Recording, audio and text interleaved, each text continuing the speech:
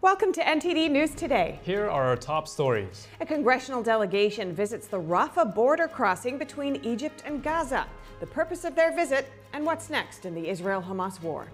Collapsed roads, massive flooding, and rescues. A wet winter storm is wreaking havoc in California. Fentanyl is killing people in cities across the U.S. Indigenous tribes are hit especially hard. An inside look at the synthetic drug crisis. A U.S.-Russia dual citizen reportedly detained in Russia. State-run media says she's accused of treason related to the war in Ukraine. A court hearing begins in the UK for WikiLeaks founder Julian Assange as he makes a last-ditch effort to avoid extradition to the U.S. Astronomers discovered what could be the brightest object in the universe. A black hole at its heart swallows the equivalent of one sun every day.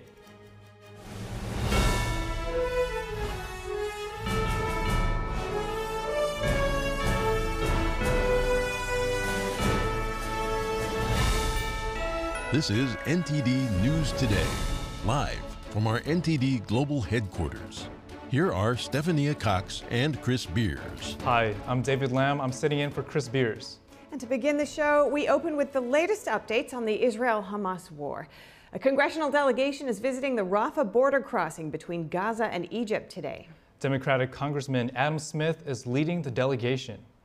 We are very serious about, number one, getting a negotiated ceasefire to end the war, and number two, improving the flow of humanitarian aid, which at the current level is unacceptable and is an absolute catastrophe, no doubt about it. The congressman visited warehouses in Egypt where aid is assembled before being sent to Gaza. The visit comes as Israel prepares to launch ground operations in the city of Rafah. Israel said operations will begin if Hamas doesn't return hostages by the start of Ramadan. That's the evening of March 10th. The Israeli Defense Forces today asked residents to evacuate 2 neighborhoods in central Gaza, as well as parts of Gaza City in northern Gaza. The UN World Food Program said it will pause deliveries into northern Gaza until conditions improve. And at the UN Security Council, the U.S. just vetoed a call for a ceasefire between Israel and Hamas. The U.S. ambassador to the UN said the plan could have interfered with efforts to secure hostage deal as part of a 6-week pause in fighting. The U.S. proposed a rival resolution supporting a temporary ceasefire. It also calls for the release of all hostages and the lifting of all restrictions of humanitarian aid. It states Israel's ground offensive in Rafah should not proceed under current circumstances and warns of serious implications for regional security and peace if more civilians are displaced. It included the risk for neighboring countries in reference to Egypt. The U.S.-backed plan also condemns any calls for resettlement or territorial change in Gaza that would violate international law. The Supreme Court today rejected an appeal from Sidney Powell and other 6 Trump-aligned lawyers. They were initially fined $150,000 for filing a lawsuit challenging the 2020 election in Michigan. The court's decision supported a ruling last year that upheld sanctions for some of the lawyers, requiring them to pay legal fees and to undergo new legal training. Sidney Powell and Linwood were among the 9 lawyers initially sanctioned for filing the election lawsuit. Powell called the group the Kraken. And the second head-to-head matchup between former President Donald Trump and former UN Ambassador Nikki Haley is fast approaching. South Carolina's Republican primaries begin Saturday, and despite trailing Trump about 30 points in the polls, Haley says she's not giving up. Here to discuss is Epoch Times political reporter Lawrence Wilson. Lawrence, welcome. Great to have you back again. To begin with, what are Haley's chances in South Carolina this time and why?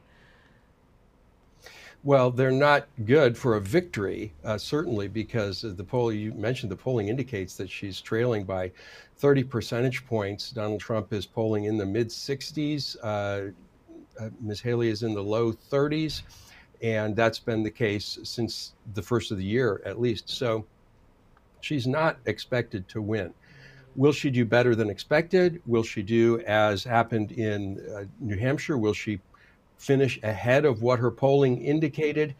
That's possible, but she's not expected to win this primary. This should be all Donald Trump. And what factors should we be watching out for in this primary? Well, I think voter turnout is going to be very interesting. The early indications are that interest is still very strong in this race. Of course, Donald Trump has a very strong base of support in South Carolina. His voters are motivated to turn out, and the early voting, which has been going on for about 10 days now, the early voting indicates that this is going to be a much better turnout than in the Democratic primary, which was held there just 3 weeks ago. So I think the number of people who turn out is going to be some indication of whether this Haley-Trump kind of lopsided matchup, but a matchup nonetheless, whether that's really animating people. And I think we should keep an eye on the black vote in South Carolina, because President Trump has been making inroads into the black votership. In fact, he's scheduled to speak at a significant event for black voters on Friday, the day before the primary. So it'll be interesting to see if the polls that say he's making inroads with the black community are accurate, and this could be a test of that. Yeah, and just looking at this point of the number of early votes coming in, that there's twice as many early votes as the Democratic primary had. Considering that it's an open primary and also Nikki Haley's home state, that may not play into it too much. But does that lend itself toward any kind of surprises, do you think? Well, I don't think it will be a surprise, but there certainly will be some people who are independents and even who typically vote Democrat, who are going to vote in this Republican primary specifically to vote for Nikki Haley and in opposition to Donald Trump. When I was there 3 weeks ago for the Democratic primary, I heard that from some voters, and I heard that from some Democratic leaders. So we know that some of that is going to happen. How much difference will it make? That remains to be seen. It had a pretty good impact in New Hampshire, where some of that crossover voting occurred, but no one expects it's going to dramatically shift the course of this race. And you mentioned that Trump is polling more favorably with Black Americans. I wonder how Nikki Haley is doing with that demographic. And also, I know she's been focusing more on the young generations. How's that working out for her, and how is Trump doing on that front? Well, we don't have specific polling that I know of on either of those questions. However, this will be a test of that. We'll be looking at the exit polls coming out of the South Carolina primary on both of those points.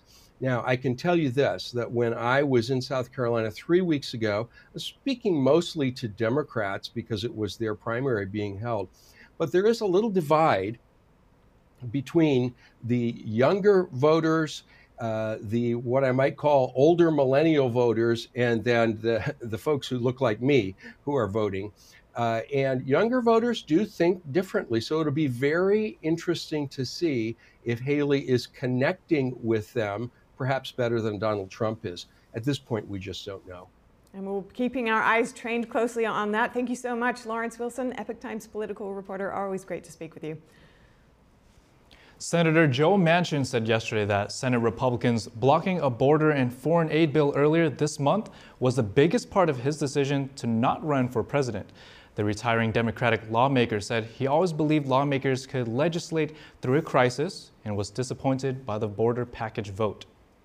Our NATO allies are very concerned, and the reason that we are the superpower of the world is we have allies who have the same values that we have. The love of freedom and democracy. And it's just unbelievable that if he would not let that come to the floor for a vote. Congress remains gridlocked. Top House Republicans are refusing to support the new foreign aid package that doesn't include border security. Manchin had set a deadline of this spring to determine whether he would make a run for the White House, potentially on the no labels ticket. But he announced on Friday that he was pulling the plug to focus on a new group, Americans Together, which promotes moderate politics. Manchin has refused to endorse Biden and criticized the president for being too liberal. The senator has also said he wouldn't be part of any effort to help Trump return to the White House.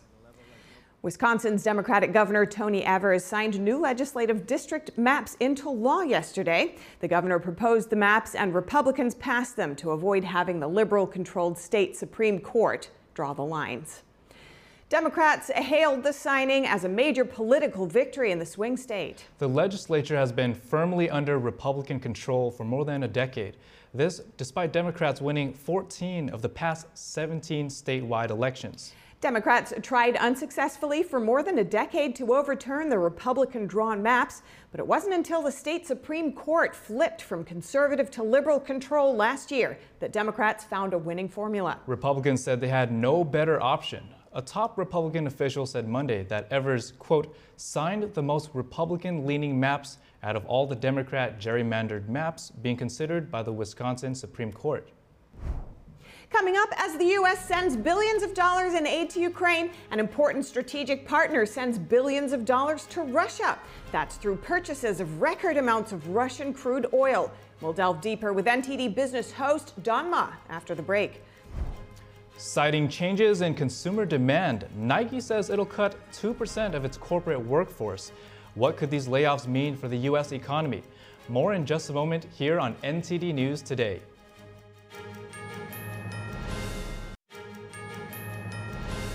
California got another hit of wet winter weather yesterday. Runways were flooded at a regional airport, and emergency crews performed several rescues on swollen rivers and creeks. NTD's Daniel Monahan has the update. The Santa Barbara airport on the state's central coast closed Monday after as much as 10 inches fell, covering the runways with water. The National Weather Service had warned that California's central coast was at risk of significant flooding. Up to 5 inches of rain predicted for many areas, with isolated rain totals of 10 inches in some areas as the storm headed toward greater Los Angeles. Significant flooding has hit Sonoma County, with massive amounts of water inundating the land and roadways. Water levels there rose to 2 feet high. Near Fremont, California, a slide caused the partial collapse and shutdown of Niles Canyon Road. Another road here, State Road 150, was shut down due to mudslides. The city of Ventura also grappled with mudslides and flooding. The water here moves swiftly down a neighborhood street. Emergency crews deal with the runoff as it eats away at the roads. Maintenance crews install sandbags to try to keep water from rushing over the streets. Many rescues were also carried out. Paso Robles Fire and Emergency Services said they had to rescue 3 people off islands in the swollen Salinas River on Monday. And the El Dorado Hills Fire Department rescued a man on Sweetwater Creek. He was trapped in the middle of the rapidly moving waters. The Sacramento Metropolitan Fire District says it rescued 2 people trapped in a vehicle in waist-high floodwaters. Metro Fire boat teams helped them off the car roof and got them to safety. Millions in California remain in the risk zone for heavy rain, flash flooding, and landslides. But officials said the state was unlikely to experience damage like that produced by an atmospheric river that came ashore 2 weeks ago. Daniel Monahan, NTD News. Fentanyl is killing Americans from all walks of life. The demographic dying at the fastest rate in Washington state? Indigenous tribes.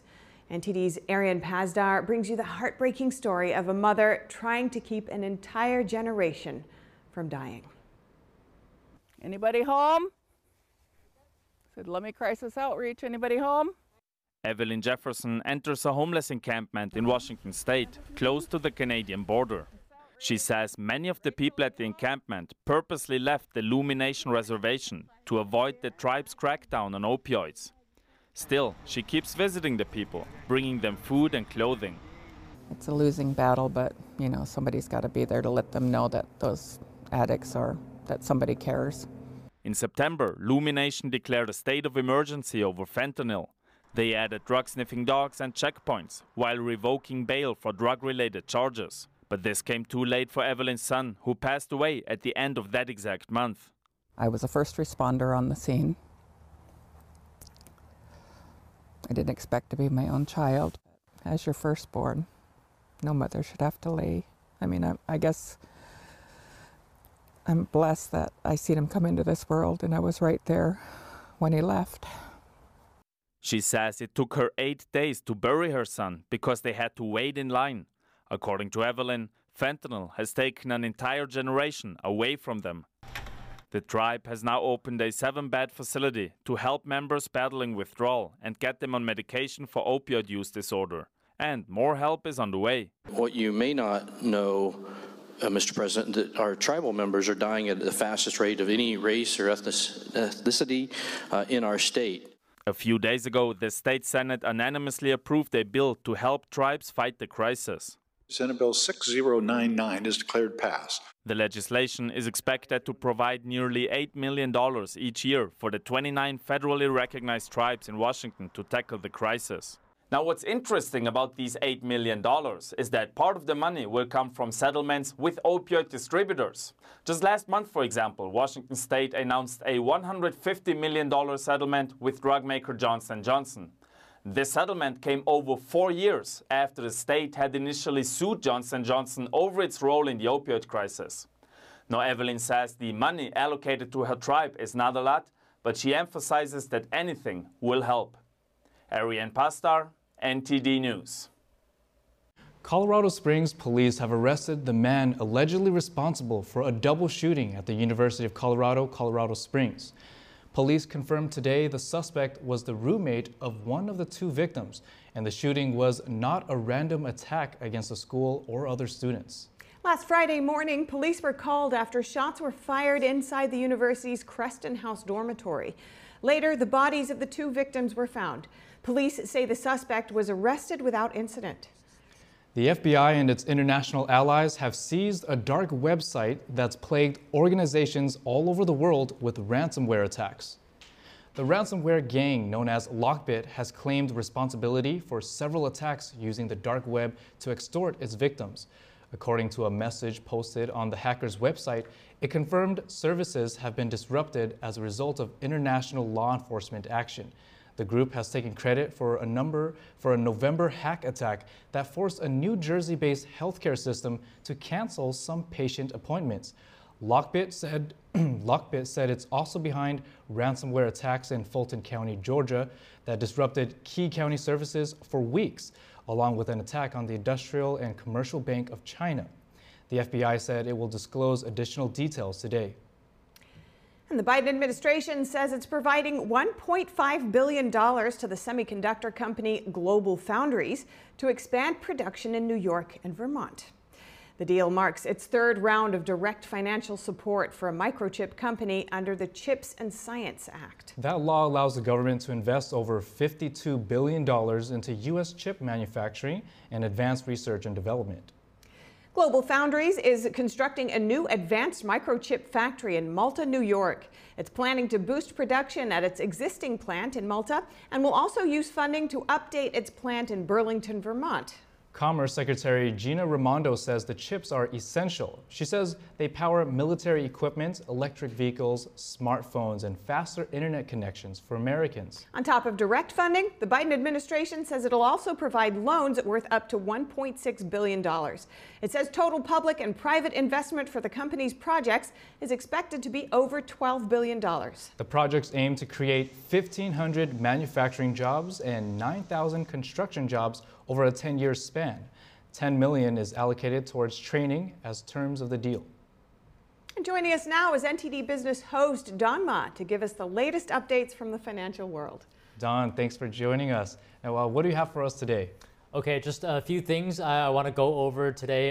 So that includes a quick update on Russia and also as well as how the Biden administration is cleaning up our drinking water. So I'll start off with the Russian war in Ukraine. So we know that Moscow is getting funding for the war through various channels, but I think you guys may not know that it's also getting funding from a key U.S. strategic partner, which is India. So Russia is entering its 3rd year of war in Ukraine with an unprecedented amount of cash in government coffers. And this is bolstered actually by $37 billion, which is a record, by the way, of crude sales to India last year. So this is according to the Centers for Research on Energy and Clean Air. So what we know so far is that because of sanctions, China has been buying record amounts of Russian crude oil and became the country's top oil buyer.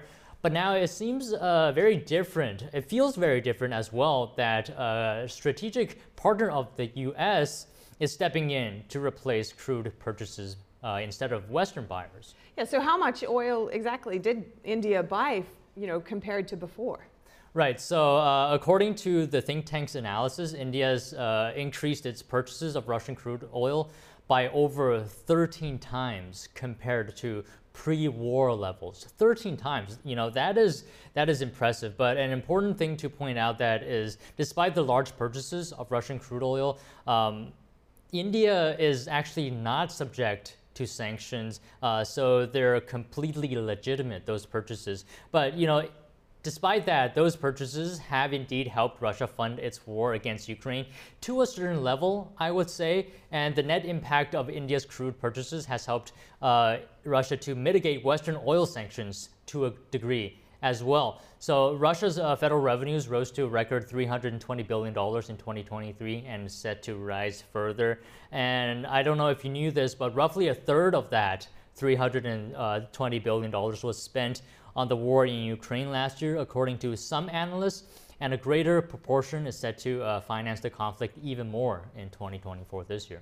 Yeah, thanks for breaking that down for us, Don. Now, earlier you said that for the Biden administration is cleaning up the water. What's that about? Okay, yeah, just a quick one here. Seems like President Joe Biden is working to clean up the drinking water of the United States. The administration has announced $5.8 billion that is going to go to states, territories, and tribes to clean drinking water, improve wastewater and sanitation, and as well as replacing lead pipes and remove contaminants. Now, the funding comes from the 2021 bipartisan legislation that designated $50 billion toward improving the country's water infrastructure.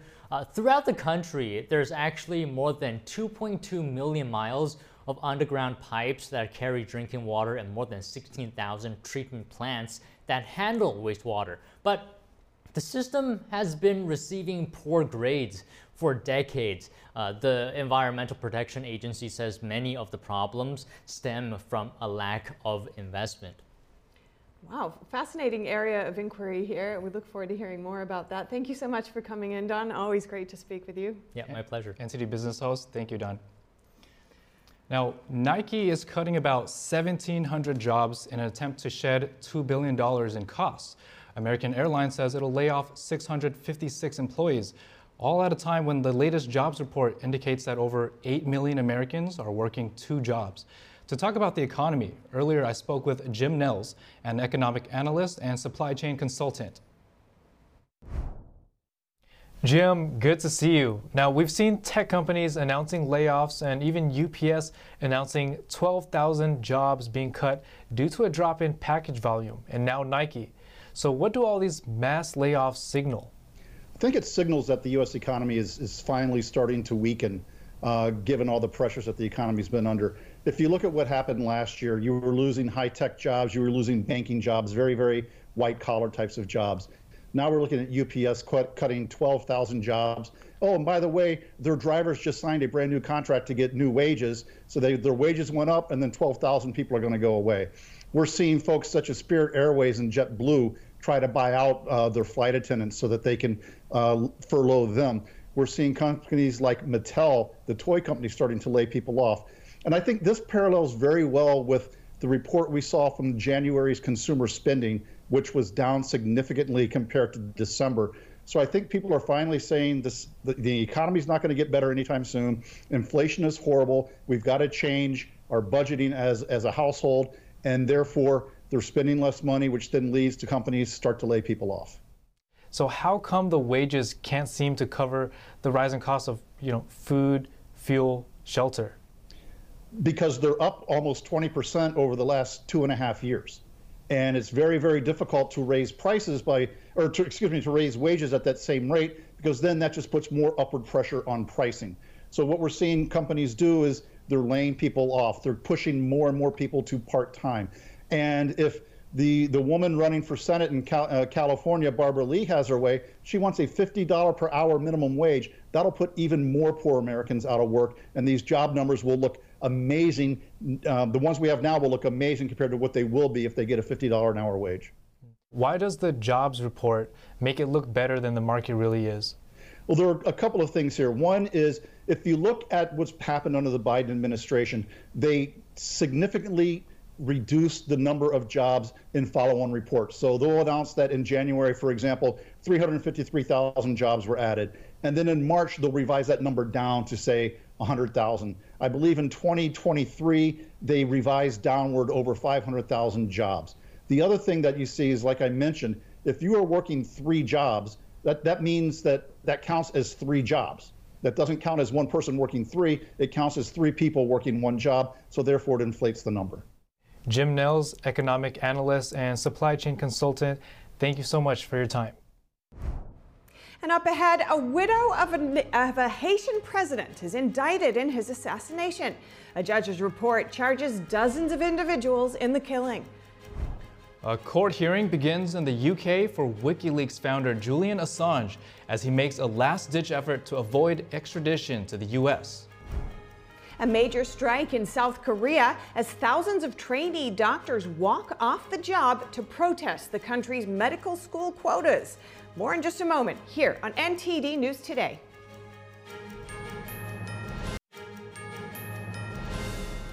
The widow of former Haitian President Jovenel Moïse has been indicted for his murder, along with the ex-prime minister and former chief of police. According to a judge's report released on Monday, dozens of suspects were charged in the 2021 assassination.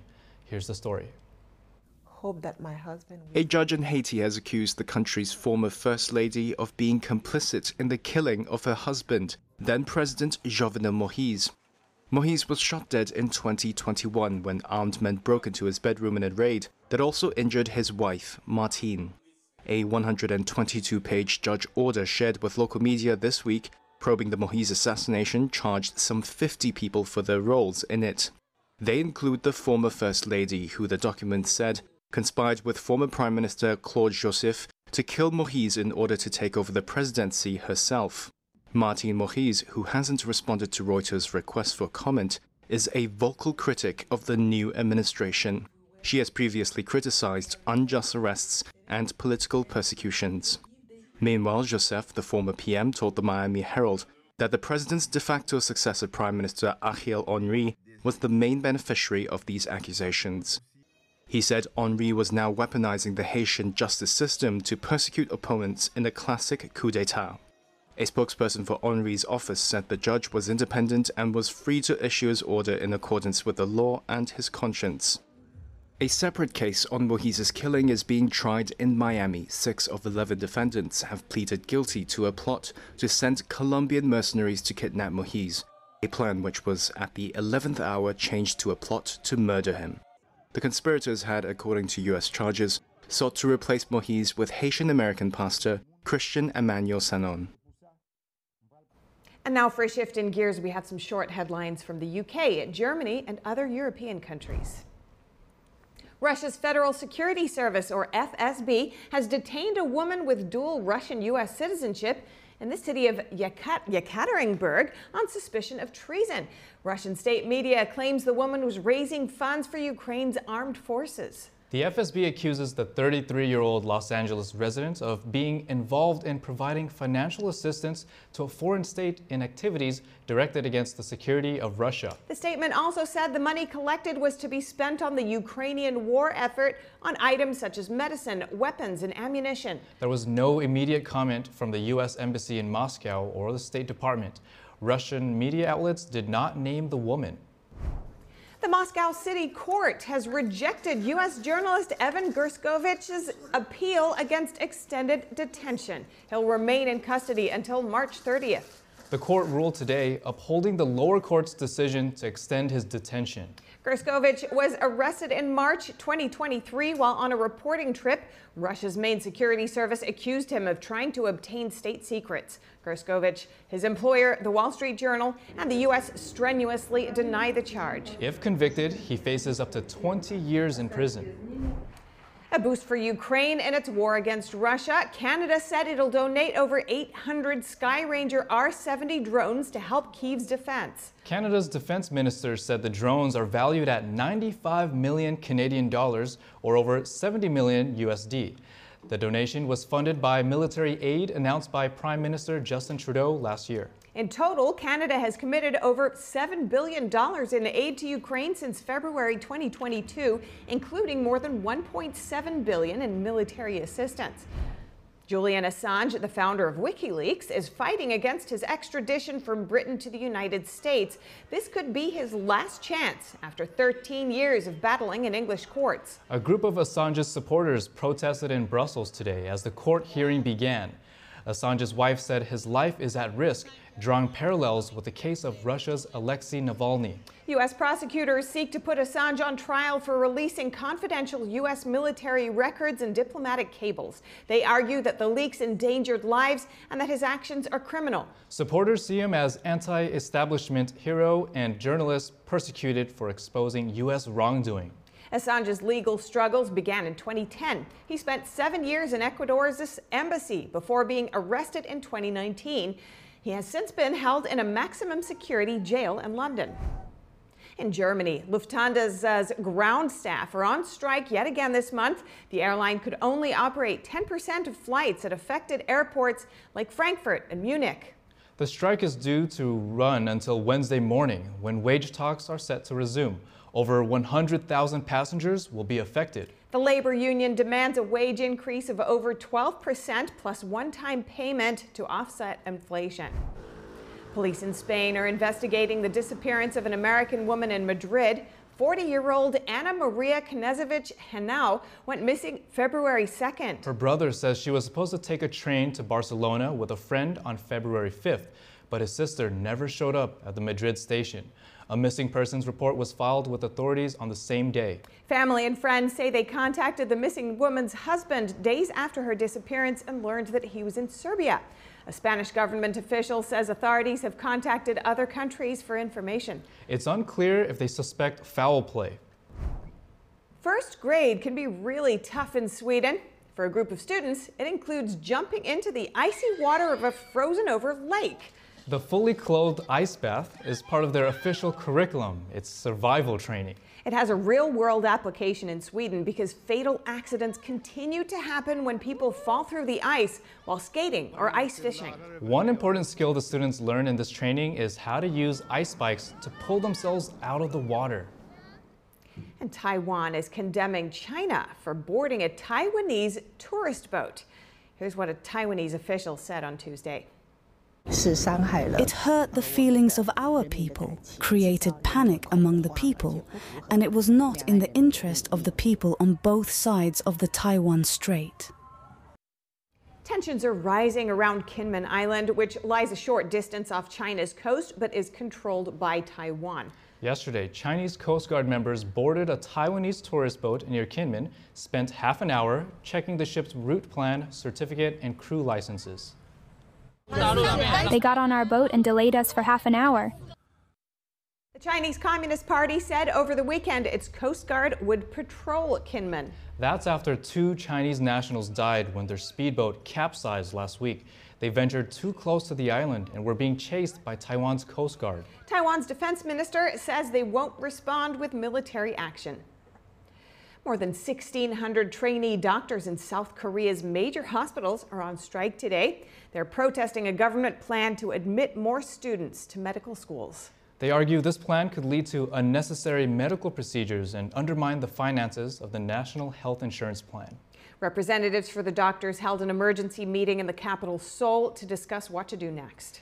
Here's a closer look. On Tuesday, health officials confirmed that nearly half of the country's 13,000 doctors and interns at large hospitals had handed in resignations, and around a quarter of them had left their workplaces. The second vice health minister said there had already been 34 cases where the walkout had affected medical procedures, including 25 cancellations. Currently, around 3,000 people are admitted to medical school every year in South Korea. However, the plan the trainees are protesting would boost admissions by 2,000, starting in the 2025 academic year, eventually hitting 10,000 more in a decade's time. South Korea had only 2.6 doctors per 1,000 people in 2022, far below average for countries in the OECD. It sparked worry over an acute shortage of doctors for pediatrics, emergency units, and clinics outside the greater Seoul area. A recent Gallup Korea poll showed over 3/4 of South Koreans back the plan for more medical students. Meanwhile, Tuesday's walkout has presented a real threat of delays to surgical operations and patient treatment. The Prime Minister pleaded with doctors to not, quote, hold the lives and health of the people hostage, and ordered emergency measures including more telemedicine, more operations at public hospitals, and opening up military clinics. After the break, a total solar eclipse is coming on April 8th, and millions of people in North America will be in the path of it. How you can catch the spectacle. Astronomers discovered what could be the brightest object in the universe. A black hole at its heart swallows the equivalent of one sun every day. Early cherry blossoms in unseasonably warm weather. We bring you footage of the seasonal delight from Tokyo, Japan. More in just a moment here on NTD News Today.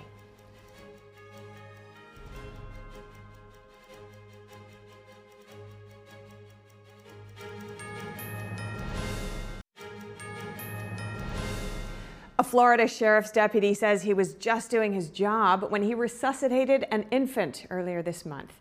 The officer quickly came to the aid of a mom and 2 children after a motorcycle crashed into their vehicle.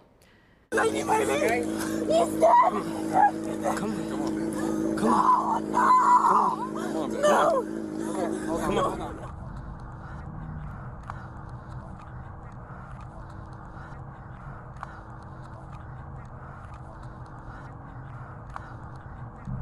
Calm down. No! Where's the other baby? I just heard her breathe. You got it? Come on. Body camera footage you just saw there captured Charlotte County Deputy Sergeant Dave Musgrove's heroism on February 8th. The deputy was traveling on a state highway near Englewood that night when a motorcycle passed him at an estimated speed of over 100 miles per hour. Seconds later, a camera in the deputy's vehicle captured a flash of light as the motorcycle crashed into another vehicle. Musgrove arrived at the scene, opened a rear passenger door, and pulled a child out of a booster seat. Musgrove brought a second infant out in her car seat and performed chest compressions until she resumed breathing. On April 8th, millions of people in North America will be in the path of a total solar eclipse. Stretching from Mexico into the United States and Canada, the moon will completely blot out the sun. Here's what you need to know about it. In a total solar eclipse, the moon passes between the sun and Earth.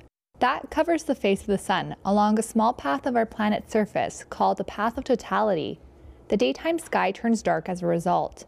In places along the path of totality, people will be able to view the sun's corona, the star's outer atmosphere, which is typically not visible because of solar brightness. People observing from outside the path of totality will see a partial eclipse, but a cloudy day could spoil the view. Amazing. According to NASA, the April 8 eclipse will begin over the South Pacific. The path will reach Mexico's Pacific coast around 11:07 a.m. Pacific time before entering the United States in Texas. Its path then takes it through various states including Oklahoma, Illinois, Kentucky, New York, and Maine. The path then enters Canada in Ontario and journeys through the eastern provinces. It will exit on the Atlantic coast of Newfoundland at 5:16 p.m. Newfoundland time. A partial eclipse is due to be visible for people in all 48 contiguous U.S. states. It is unsafe to look directly at the bright sun without using specialized eye protection. Experts say viewing an eclipse through a camera lens, binoculars, or telescope without making use of a special purpose solar filter can cause severe eye injury. They advise using safe solar viewing glasses or a safe handheld solar viewer. And note that regular sunglasses are not safe for viewing the sun. The only moment it is considered safe for people to remove eye protection during a total solar eclipse is the brief time when the moon completely blocks the sun's surface. After this one, the next total solar eclipse viewable from the contiguous United States will not occur until 2044. Want an up-close and personal view of the total solar eclipse? A Delta Airlines flight this spring will provide you with that opportunity. This April 8th, Delta is offering a special flight from Austin, Texas to Detroit, Michigan. The flight will be specifically operated on an aircraft with extra large windows. The flight is timed for the best chance of safely viewing the solar eclipse at its peak, spending as much time as possible directly within the path of totality. The airline says it has 5 additional routes that same day that will also provide good chances to see the eclipse in the air. And astronomers have discovered what may be the brightest object in the universe. A black hole at its heart is so big and growing so fast that it swallows the equivalent of one sun every day. NTD's Andrew Thomas has more on the natural phenomenon. Researchers at the Australian National University say quasar J0529-4351 is the brightest object astronomers have ever seen. For decades, astronomers around the world have mistaken it for a star. It's a time when we astronomers get to be children again, in that we can look at an object and be like, hey, we expected this to be just a normal star because of how bright it looks, but in fact it's within 1.5 billion years of the universe's existence. Quasars are the bright cores at the center of distant galaxies that can be seen through telescopes. They are powered by hungry black holes which swallow all the matter that surrounds them. The process creates so much energy that it emits vast amounts of light. This outshines tens of thousands of galaxies just like the Milky Way. So this is 10,000 times brighter than our entire Milky Way. And the Milky Way is 100 billion stars. So this is one supermassive black hole versus 100 billion stars. Samuel Lai, the study's co-author, says the size of the quasar is breathtaking compared to others studied before. The quasar is a supermassive black hole. It's a black hole that's between millions to billions of solar masses and times the mass of the sun. So maybe a billion times the mass of the sun. But this guy is 17 billion times the mass of the sun. Lai says the discovery adds to our growing understanding of our universe. In simple language, it means that without these black holes, our galaxy, as we know it, wouldn't be what it is today. And in fact, all galaxies would be very different without their supermassive black holes. The quasar is 12 billion light-years away and has been around since the early days of the universe. 1 light-year is equal to 5.8 trillion miles. Andrew Thomas, NTD News. In Japan, Tokyo experienced unusually warm weather today. This prompted many residents to take a moment to snap photos of early blooming cherry blossoms. Japan's meteorological agency recording a high of 75 degrees Fahrenheit in the center of Tokyo. But temperatures in Tokyo are forecast to plunge rapidly later in the week. The weather agency forecasting lows of 37 degrees Fahrenheit by the weekend. And a zoo in Omaha, Nebraska says it removed 70 coins from the stomach of a 36-year-old alligator. His name is Thibodeau. The procedure came after the foreign metal objects were identified in his stomach during a routine exam. The zoo says he was anesthetized and a plastic pipe was placed to protect his mouth and safely pass the tools used to access the coins. They included a camera to help guide them. All 70 coins were successfully removed. Thibodeau recovered well, and he's back in his habitat at Henry Dorley Zoo and Aquarium. And the zoo is asking guests not to throw coins into any bodies of water there. I'm glad he's doing well. He must have been worth a lot of money during that time. Yeah, pretty good at collecting that cash. All right, well, if you have any news tips or feedback for our show, please feel free to email us at news.today@ntd.com, and we'll see you next time. Welcome to NTD News Today. Here are our top stories. Latest polls show former President Trump likely to win the South Carolina primary this weekend as his Republican rival Nikki Haley vows to stay in the race. A group of Republican lawmakers urged the Biden campaign to get off TikTok. They say it's dangerous and sets a bad example for Americans. Why is Immigration and Customs Enforcement feeling stymied by New York City laws passed under former Mayor Bill de Blasio? We hear from the director of ICE's NYC field office. Fentanyl is killing people in cities across the U.S. Indigenous tribes are hit especially hard. An inside look at the synthetic drug crisis. A court hearing begins in the UK for WikiLeaks founder Julian Assange as he makes a last-ditch effort to avoid extradition to the U.S.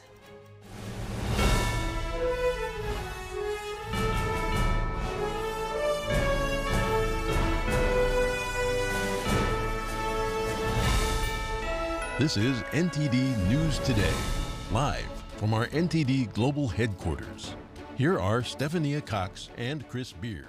Hi, I'm David Lamb. I'm sitting in for Chris Beers. And to begin the show, South Carolina's Republican primary will be held this Saturday. Former President Trump appears likely to win yet another contest, this time in rival Nikki Haley's home state.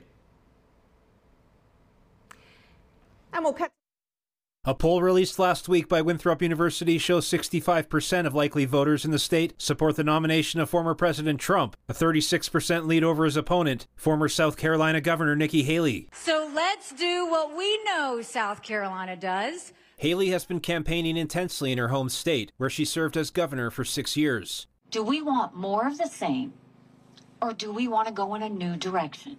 But so far, she's been unable to close the gap in the polls. Trump has secured several key endorsements in the Palmetto State, most notably former presidential candidate and South Carolina Senator Tim Scott. Though her chances of winning South Carolina are slim, Haley has said she will not back out of the race. Bolstered by support from her donors, she's looking to campaign into Super Tuesday and possibly beyond. I promise you this, on Sunday I'm headed to Michigan, and then we're going to Super Tuesday states, and we're going to keep on going.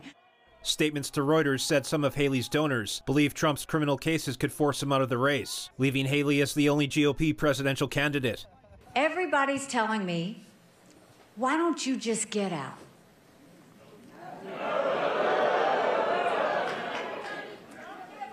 I will never give up. Both candidates, after South Carolina, will look to Super Tuesday on March 5th, when over 15 states and territories go to the polls. The civil fraud case against former President Trump could have long-lasting implications for the state of New York. Here's venture capitalist Kevin O'Leary telling Fox News what he thought. New York was already a loser state, like California is a loser state. There are many loser states because of policy, high taxes, uncompetitive regulation. It was already on the top of the list of being a loser state.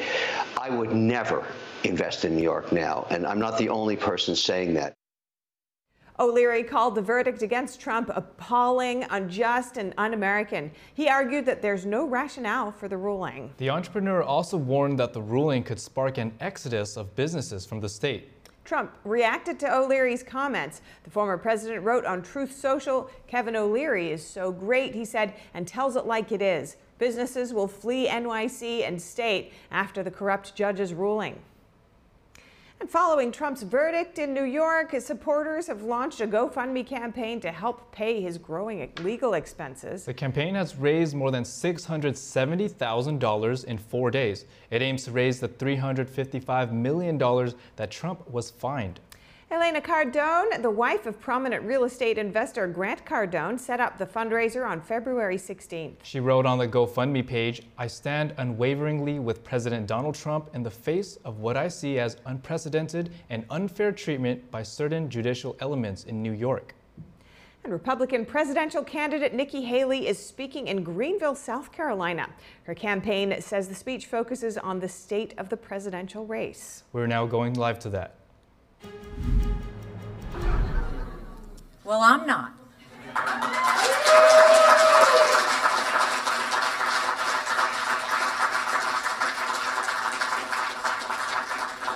Far from it, and I'm here to tell you why. I'm running for president because we have a country to save.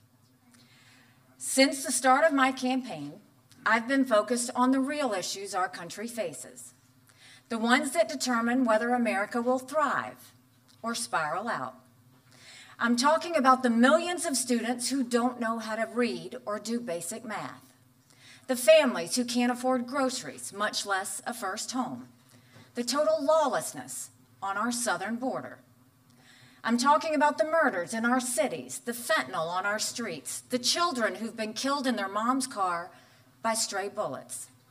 And I'm talking about the American weakness that led to wars in Europe and the Middle East, and the urgent need to restore our strength before war spreads and draws America further in. These are the challenges I'm here to tackle. But instead of focusing on how to make America stronger tomorrow, some people want to know if I'm going to cave today. We've all heard the calls for me to drop out. We all know where they're coming from. The political elite, the party bosses, the cheerleaders in the commentator world. The argument is familiar. They say I haven't won a state, that my path to victory is slim. They point to the primary polls and say I'm only delaying the inevitable. Why keep fighting when the battle was apparently over after Iowa? Look, I get it. In politics, the herd mentality is enormously strong. A lot of Republican politicians have surrendered to it. The pressure on them was way too much. They didn't want to be left out of the club. Of course, many of the same politicians who now publicly embrace Trump privately dread him. They know what a disaster he's been and will continue to be for our party. They're just too afraid to say it out loud. Well, I'm not afraid to say the hard truths out loud. I feel no need to kiss the ring.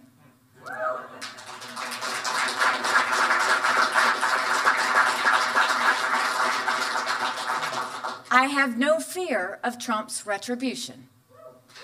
I'm not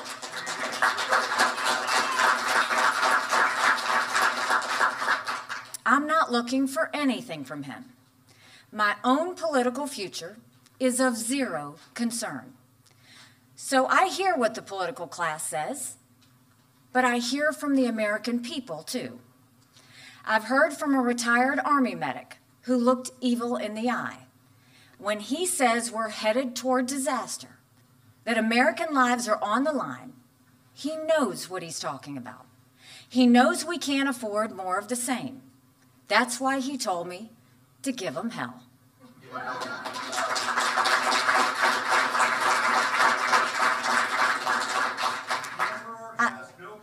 I've heard from a mom who promised to email me every day, and she does. She just wants a return to normalcy. She wants me to keep running for the sake of her 4-year-old son. She hopes he'll see the, quote, America she grew up in. An America that's strong and proud and united in purpose. And I've heard from a high school student who just last week came to hear me speak. She asked me to sign a note to her teacher explaining her absence. After growing up amid the chaos and anger of the last few years, she finally has hope that America will make it if we make the right choice. I'm constantly hearing from Americans like these, hundreds a day, thousands a week, and hundreds of thousands since I declared my candidacy. They see the same polls as me, but more importantly, they have the same belief as me. They believe in America. They believe America can do so much better, that we must do better. And they know when the country's future is on the line, you don't drop out. You keep fighting. In fact, you fight harder than ever.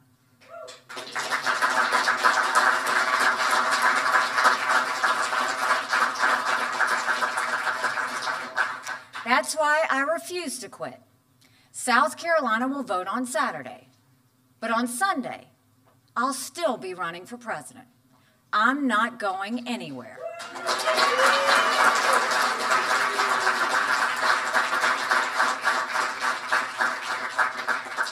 I'm campaigning every day until the last person votes, because I believe in a better America and a brighter future for our kids.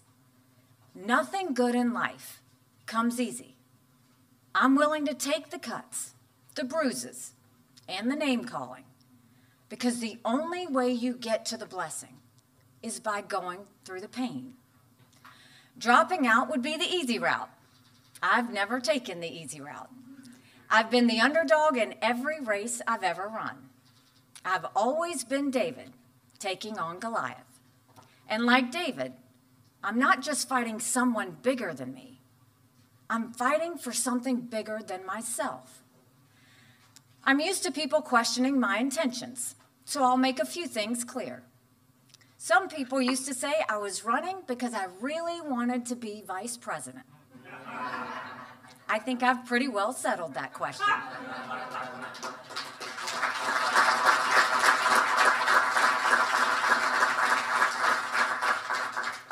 Other people say I'm trying to set up a future presidential run. How does that even work? If I was running for a bogus reason, I would have dropped out a long time ago. The rest of the fellas already did that. They have their own plans. I don't judge them, but I'm still here.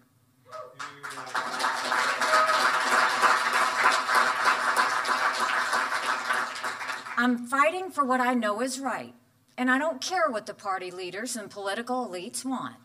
I'll keep fighting until the American people close the door. That day is not today, and it won't be on Saturday, not by a long shot. The presidential primaries have barely begun. Just 3 states have voted. 3. That's it. After this weekend, we'll be at 4. That's not a lot. In the 10 days after South Carolina, another 21 states and territories will vote. People have a right to have their voices heard. And they deserve a real choice, not a Soviet-style election where there's only one candidate and he gets 99% of the vote.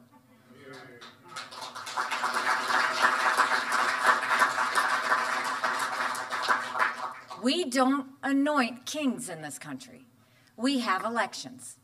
And Donald Trump, of all people, should know we don't rig elections.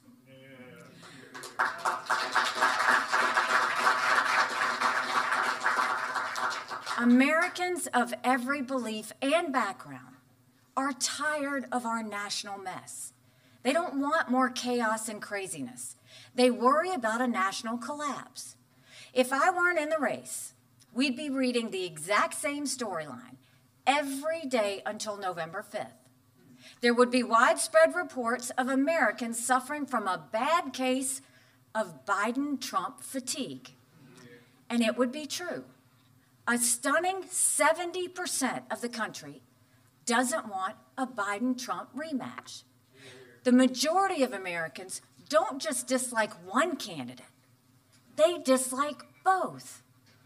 As a country, we've never seen such dissatisfaction with the leading candidates. We've never had so many Americans mired in pessimism and division. We still have a chance to restore their faith. I will fight as long as that chance exists. Now, I know what Donald Trump is saying. He wants an election with no opponent.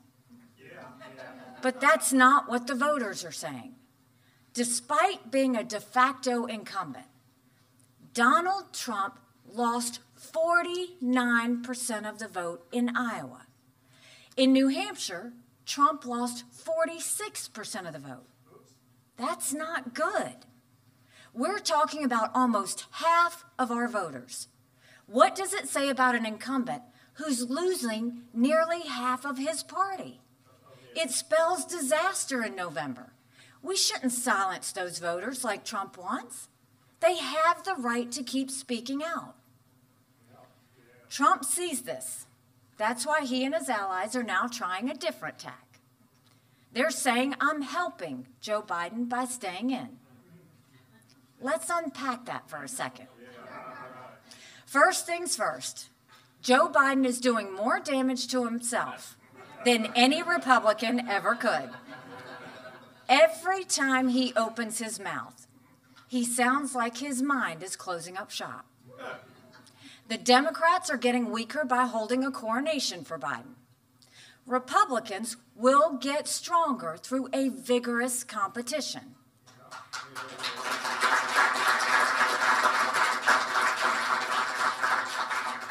We have plenty of time to hash this out. If the race ended today, we would have the longest general election in history. There are still 8.5 months before Election Day.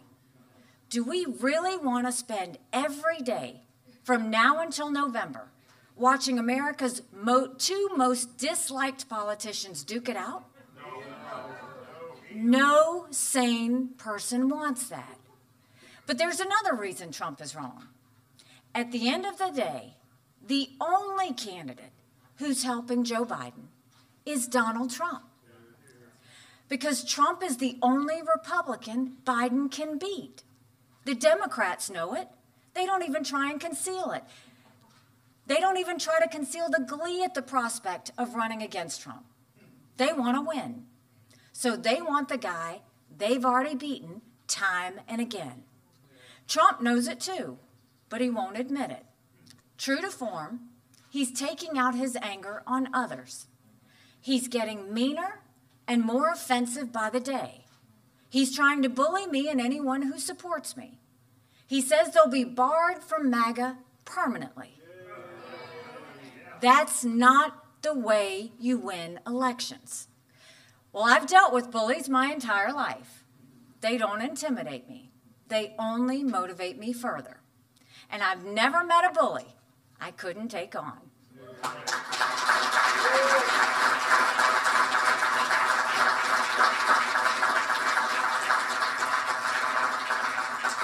There are those who will try and paint me as never Trump. That's not who I am, never have been. I supported Trump in 2016 and in 2020. I was proud to serve America in his cabinet. My purpose has never been to stop Trump at all costs. Like most Americans, I have a handful of serious concerns about the former president. But I have countless serious concerns about the current president.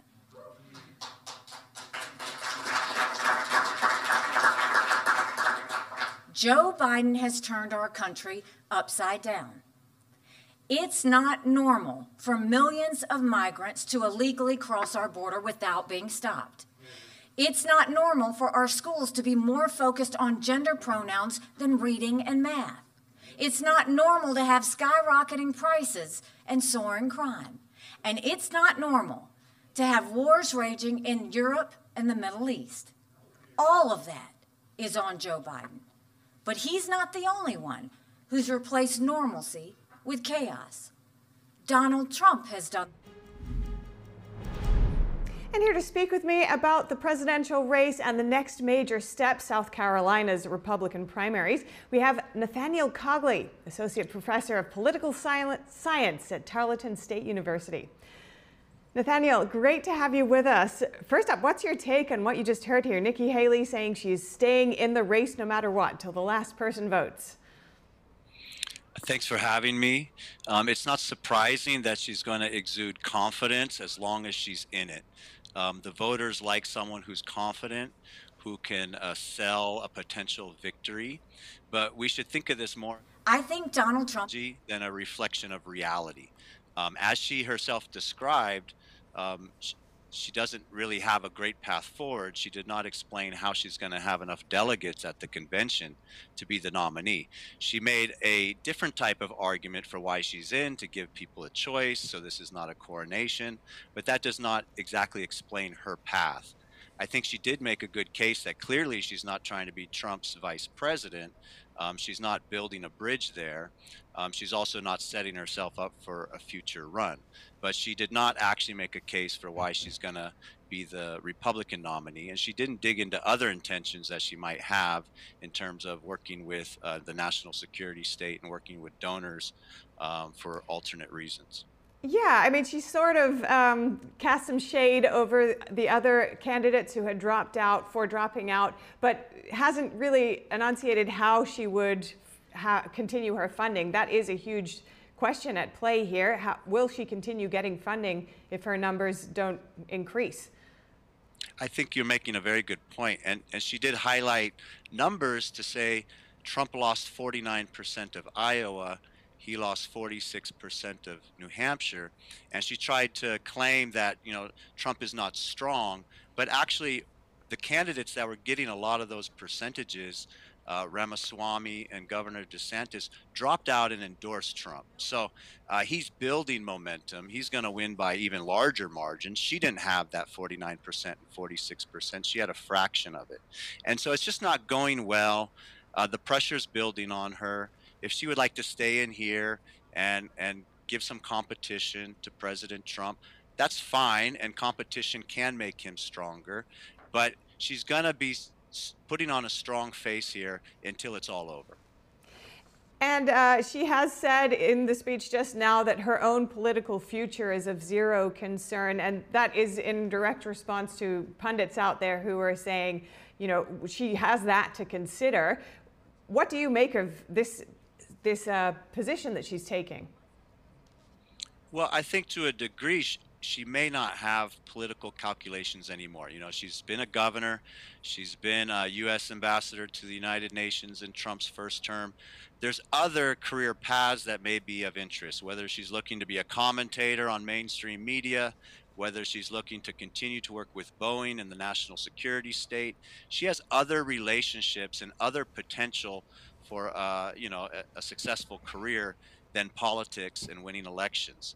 So she may very well have these other calculations in her mind while she sticks around and burns bridges in the Republican Party.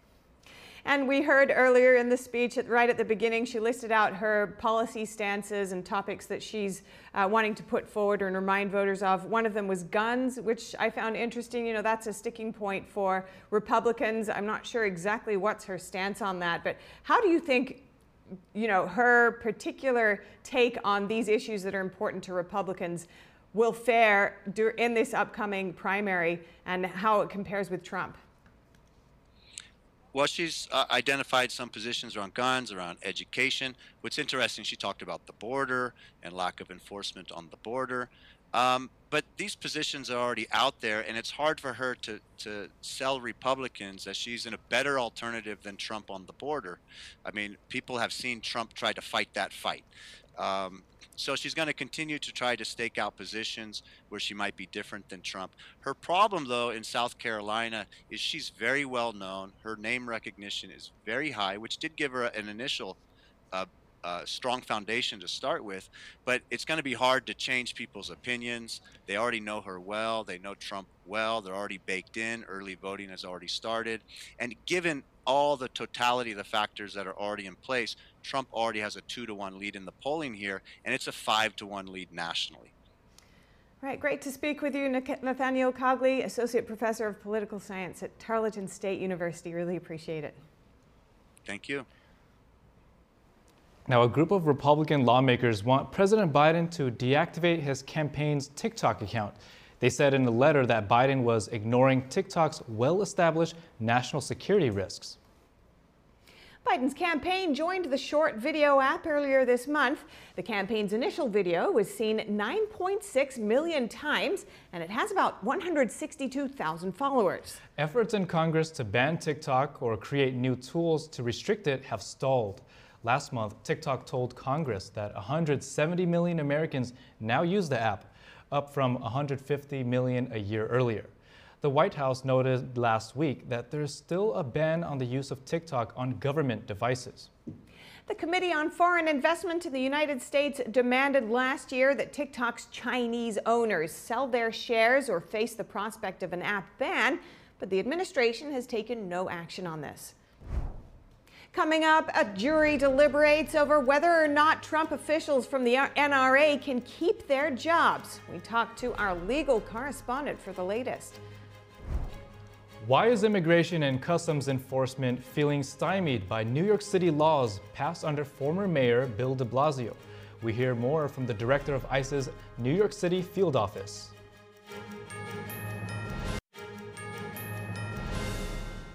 A New York jury resumes deliberations today in the corruption trial against the National Rifle Association, or NRA, its former CEO, and other officials. We turn now to our legal correspondent, Arlene Richards. Arlene, thank you for joining us, and you ladies look great. Apparently, I missed the memo. Right. Purple, it's all the go. You have great taste, and so do you. Well, Arlene, to begin with, what are these officials being accused of? So the former head of the NRA, Wayne LaPierre, and other executives are being accused of taking lavish vacations with donor money and other perks as well. So Letitia James, the Attorney General, started this investigation in 2019, and then she filed the lawsuit in 2020. This is a civil matter, it's not a criminal matter. And she is seeking extensive financial penalties, as well as removal from office of the other executives, and she wants them banned from working for any nonprofit organizations. Now, Wayne LaPierre, the leader, he did step down just before the trial started, and that's going to be important later on. But another thing that's important is that Letitia James campaigned on one of these promises to get the NRA, and this was raised during the trial, but the judge said that her bias has no bearing on the actual facts in this case.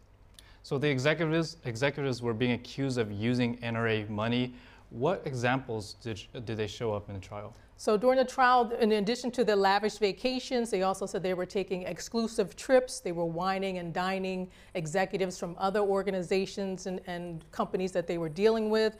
They were using luxury items like yachts and private jets. And the leader was buying expensive designer suits, and all of these expenses were allegedly coming out of donor funds. So what are some of the key points that have been argued by both sides in the case? So in the final arguments, the state argued that these corrupt actions actually destroyed the trust of the NRA and its members. So they give one example. They say the chief financial officer had the duty to oversee the spending, and he decided to look the other way and not, go forward in investigating some of the spending that was going on. And he also actually told some of his subordinates not to look into certain expenses. So they also say that he allegedly allowed this Wayne LaPierre to spend millions and millions of dollars from the NRA donor funds. Now, on the defense side, they say it was not their intent to misuse the funds. Wayne LaPierre did admit that he did this kind of spending, but he justifies it and says he needed these designer suits, for example, so that he could be on par with the kind of people that he was dealing with and meeting with. He needed to have private jets because his life had been threatened and he needed the security.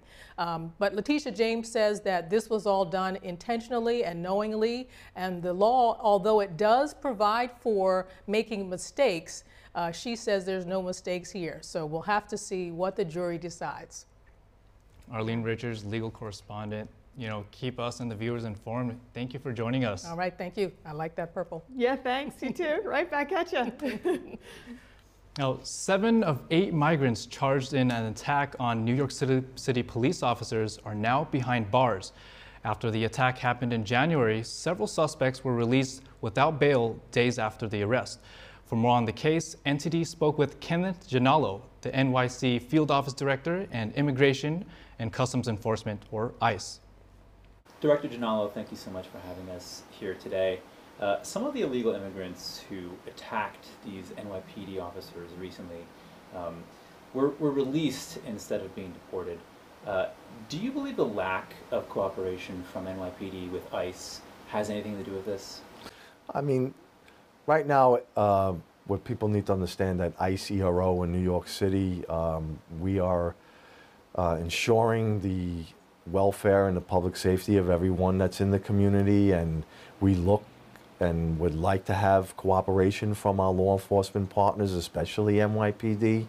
The job we do is extremely important to the community, but obviously with sanctuary policies that are in place, it limits the cooperation between all of our law enforcement partners in New York City and ERO. I mean, I would wish to have, the mayor of New York City, the governor of New York State, revisit these policies, and maybe we can once again begin to collaborate on cases that involve criminal non-citizens.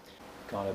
And can you talk about the net effect of these laws under the sanctuary city policies on public safety? Well, like I said, ERO New York City, we're out there every day ensuring the safety of our residents, citizens here in New York City and the surrounding areas. The fact that you don't have collaboration or cooperation with our main law enforcement partners in the cities, we can't get information on a timely basis. If they're not honoring our detainers, they're being released right back into the communities. And yet you mentioned these detainers not being honored. Republican Congresswoman Nicole Maliotakis said about 108 of these detainers weren't honored in 2023. What does that do for your operations here? Well, I mean, if you take a look, if someone's going to Rikers Island, let's say they've been charged with a crime and they're being sent to Rikers Island for a local hearing, we would lodge a detainer. Along with the detainer, we would lodge a administrative warrant to accompany the detainer, and basically it would tell the law enforcement agency, in this case it would be NYPD, please hold the individual for when he's done with his local charges and contact ICE, and we'll come and pick the individual up. But because they don't have the ability to cooperate us, or if they will not accept the administrative warrant, they just release the individual back into the community without contacting ICE and letting us know. Do you have any specific examples of individuals who were released back into the community, that may have gone on to commit more crimes? I don't have specific examples, but the recidivism rate of individuals that are released that have been committing crimes is high, and they go right back to the areas that they used to live in, and they take advantage of the people that they're committing crimes against once again. So I don't have specifics as per case-wise. Got it. All right, Director Ginallo, thank you so much. No problem. Thank you. Coming up, Australia announces billions more in additional money to expand its Navy fleet. We'll have the details soon when we return. A court hearing begins in the UK for WikiLeaks founder Julian Assange as he makes a last-ditch effort to avoid extradition to the US. More in just a moment here on NTD News Today.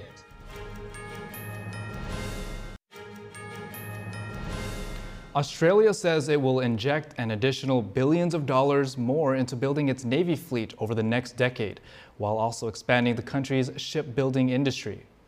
Today, the Albanese government is announcing an increase in the number of warships in the Royal Australian Navy to being the largest fleet since the end of the Second World War.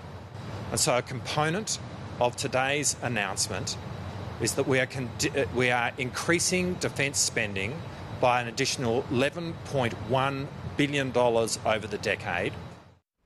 The fleet will increase to 26 warships from the current 11. Australia has sought to bolster its defense capabilities amid concerns about rising global geopolitical tensions and the Chinese regime's growing influence among some Pacific Island nations. The country's defense minister says ships known as large, optionally crewed surface vessels will significantly boost the Navy's long-range strike capacity. The ships can be operated remotely and are being developed by the United States. This latest funding would bring the total cost for the country's future surface fleet to $36 billion US. And Volt Typhoon, a cyber theft group based in China and backed by the Chinese Communist Party, is attempting to disrupt and even disable America's critical infrastructure.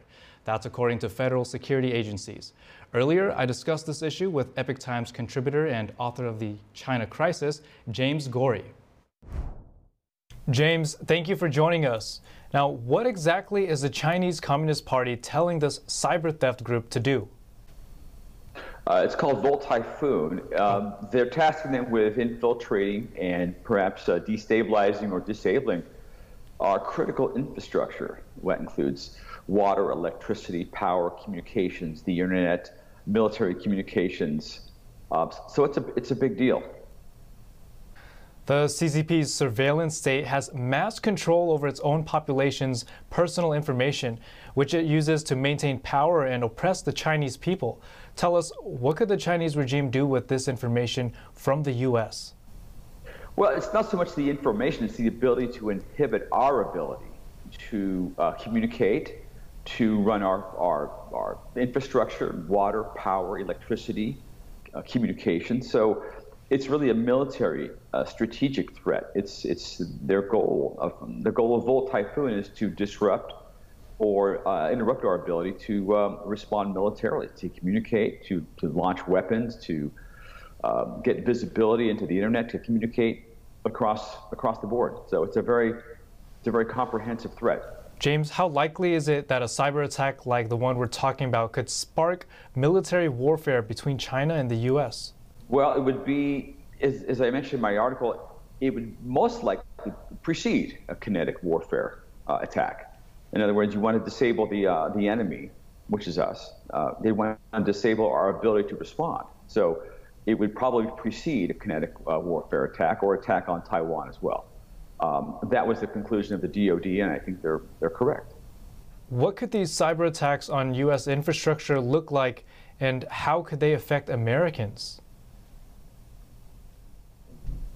Well, the convergence between the digital and the physical worlds is complete. In other words, you can disrupt the ability to have power, to generate power or to transfer that power with connected circuitry, connect water, connect communication, satellites, control. It's as I said, it's very comprehensive, and it can disrupt plants and processes and manufacturing, transportation, grids, and so forth. So it's very, very comprehensive, and this has been going on for a long time. The Volt Typhoon advanced persistent threats have been present in the networks and the DoD networks probably for 5 years, they think. And just because they found a few doesn't mean they found them all. If there's a few, there's probably more. James, the presidential election is just around the corner. Does this increase the risk of a cyber attack? Well, I think it's clear that the Chinese and the Communist Party prefer to have Biden in office than Trump. That much is certain. I find it interesting that this information comes out now. Now, supposedly we've known about it for a year or so, but I think it certainly is. It doesn't bode well for our military readiness, and it doesn't bode well for our ability to defend ourselves. James Gorey, author of The China Crisis and contributor to the Epoch Times, thank you so much for breaking this down for us. And in more China news, foreign direct investment into China plunging to historic lows. What's driving the downturn? More details coming tonight at 9:30 on NTD's China in Focus with Tiffany Meyer. And now for a shift in gears, we have some short headlines from the UK, Germany, and other European countries. Russia's Federal Security Service, or FSB, has detained a woman with dual Russian-U.S. citizenship in the city of Yekaterinburg on suspicion of treason. Russian state media claims the woman was raising funds for Ukraine's armed forces. The FSB accuses the 33-year-old Los Angeles resident of being, quote, involved in providing financial assistance to a foreign state in activities directed against the security of Russia. The statement also said the money collected was to be spent on the Ukrainian war effort on items such as medicine, weapons, and ammunition. There was no immediate comment from the U.S. Embassy in Moscow or the State Department. Russian media outlets did not name the woman. The Moscow City Court has rejected U.S. journalist Evan Gerskovic's appeal against extended detention. He'll remain in custody until March 30th. The court ruled today upholding the lower court's decision to extend his detention. Gerskovich was arrested in March 2023 while on a reporting trip. Russia's main security service accused him of trying to obtain state secrets. Gerskovich, his employer, the Wall Street Journal, and the U.S. strenuously deny the charge. If convicted, he faces up to 20 years in prison. And a boost for Ukraine in its war against Russia. Canada said it'll donate over 800 Skyranger R-70 drones to help Kyiv's defense. Canada's defense minister said the drones are valued at 95 million Canadian dollars, or over 70 million USD. The donation was funded by military aid announced by Prime Minister Justin Trudeau last year. In total, Canada has committed over $7 billion in aid to Ukraine since February 2022, including more than $1.7 billion in military assistance. Julian Assange, the founder of WikiLeaks, is fighting against his extradition from Britain to the United States. This could be his last chance after 13 years of battling in English courts. A group of Assange's supporters protested in Brussels today as the court hearing began. Assange's wife said his life is at risk, drawing parallels with the case of Russia's Alexei Navalny. U.S. prosecutors seek to put Assange on trial for releasing confidential U.S. military records and diplomatic cables. They argue that the leaks endangered lives and that his actions are criminal. Supporters see him as an anti-establishment hero and journalist persecuted for exposing U.S. wrongdoing. Assange's legal struggles began in 2010. He spent 7 years in Ecuador's embassy before being arrested in 2019. He has since been held in a maximum security jail in London. And in Germany, Lufthansa's ground staff are on strike yet again this month. The airline could only operate 10% of flights at affected airports like Frankfurt and Munich. The strike is due to run until Wednesday morning, when wage talks are set to resume. Over 100,000 passengers will be affected. The labor union demands a wage increase of over 12%, plus a one-time payment to offset inflation. The police in Spain are investigating the disappearance of an American woman in Madrid. 40-year-old Ana Maria Knezovic Henao went missing February 2nd. Her brother says she was supposed to take a train to Barcelona with a friend on February 5th, but his sister never showed up at the Madrid station. A missing persons report was filed with authorities on the same day. Family and friends say they contacted the missing woman's husband days after her disappearance and learned that he was in Serbia. A Spanish government official says authorities have contacted other countries for information. It's unclear if they suspect foul play.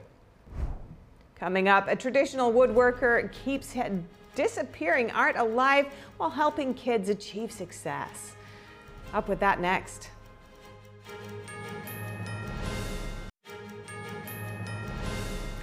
And welcome back. Next, we'll delve into the healing power of woodworking. We hear from a veteran who shares with us the beauty and intricacy of this amazing craft. Let's take a look. Eric Hollenbeck is one of the last master craftsmen of a truly unique disappearing art. He is the proprietor of Blue Ox Millworks, one of the last Victorian mills in America employing traditional tools and techniques. Founded nearly 50 years ago, it reproduces identical components, such as doors, windows, moldings, and columns, for buildings that are up to several hundred years old. The company doesn't make a product line, and everything is made to order. Much of the work focuses on government projects, including the National Trust, which has many historic buildings. A high school dropout and military veteran, Eric started the company with a $300 bank loan, initially as a salvage logging company. You see, that's not starting from zero, that's starting from a minus $300.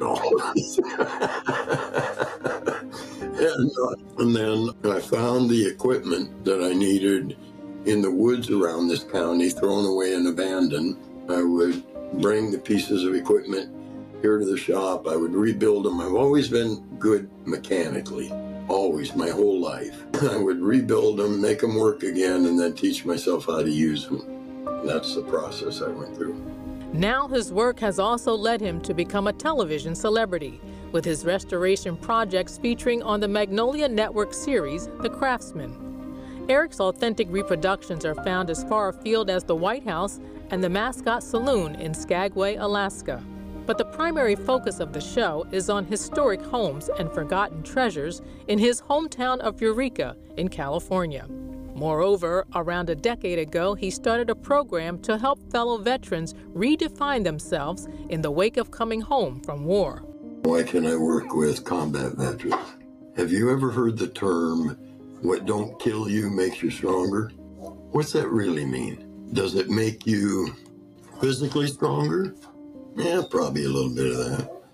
Does it make you smarter, stronger in smartness? Yeah, there's probably a little bit of that in there, I suppose. It doesn't make you spiritually stronger. I'll give you that. There could be some of that in there. I think it's the fourth one. It gives you empathy because you walked a mile in those boots. Eric is also running a program for kids who dropped out of school, which he launched in 2000, and which has yielded great success. And for Eric, this means serious business. I can relate to these guys and gals. They're wonderful people. The young people are wonderful people. The veterans are wonderful people. Attributes they don't even know they have. The 76-year-old shared his insight and passion for his pursuit. You work with these and this, and you are a craftsman. You work with these and this and your heart, and you're a master craftsman. What a touching story. Now, in Japan, Tokyo experienced unusually warm weather today. This prompted many residents to take a moment to snap photos of early blooming cherry blossoms. Japan's meteorological agency recording a high of 75 degrees Fahrenheit in the center of Tokyo. But temperatures in Tokyo are forecast to plunge rapidly later in the week. The weather agency forecasting lows of 37 degrees Fahrenheit by the weekend. That's pretty warm. Yeah. Well, that's all for today's news. Thank you for tuning in with us. Feel free to reach out to us with news tips or feedback at news.today@ntd.com. We'll be back with more stories tomorrow.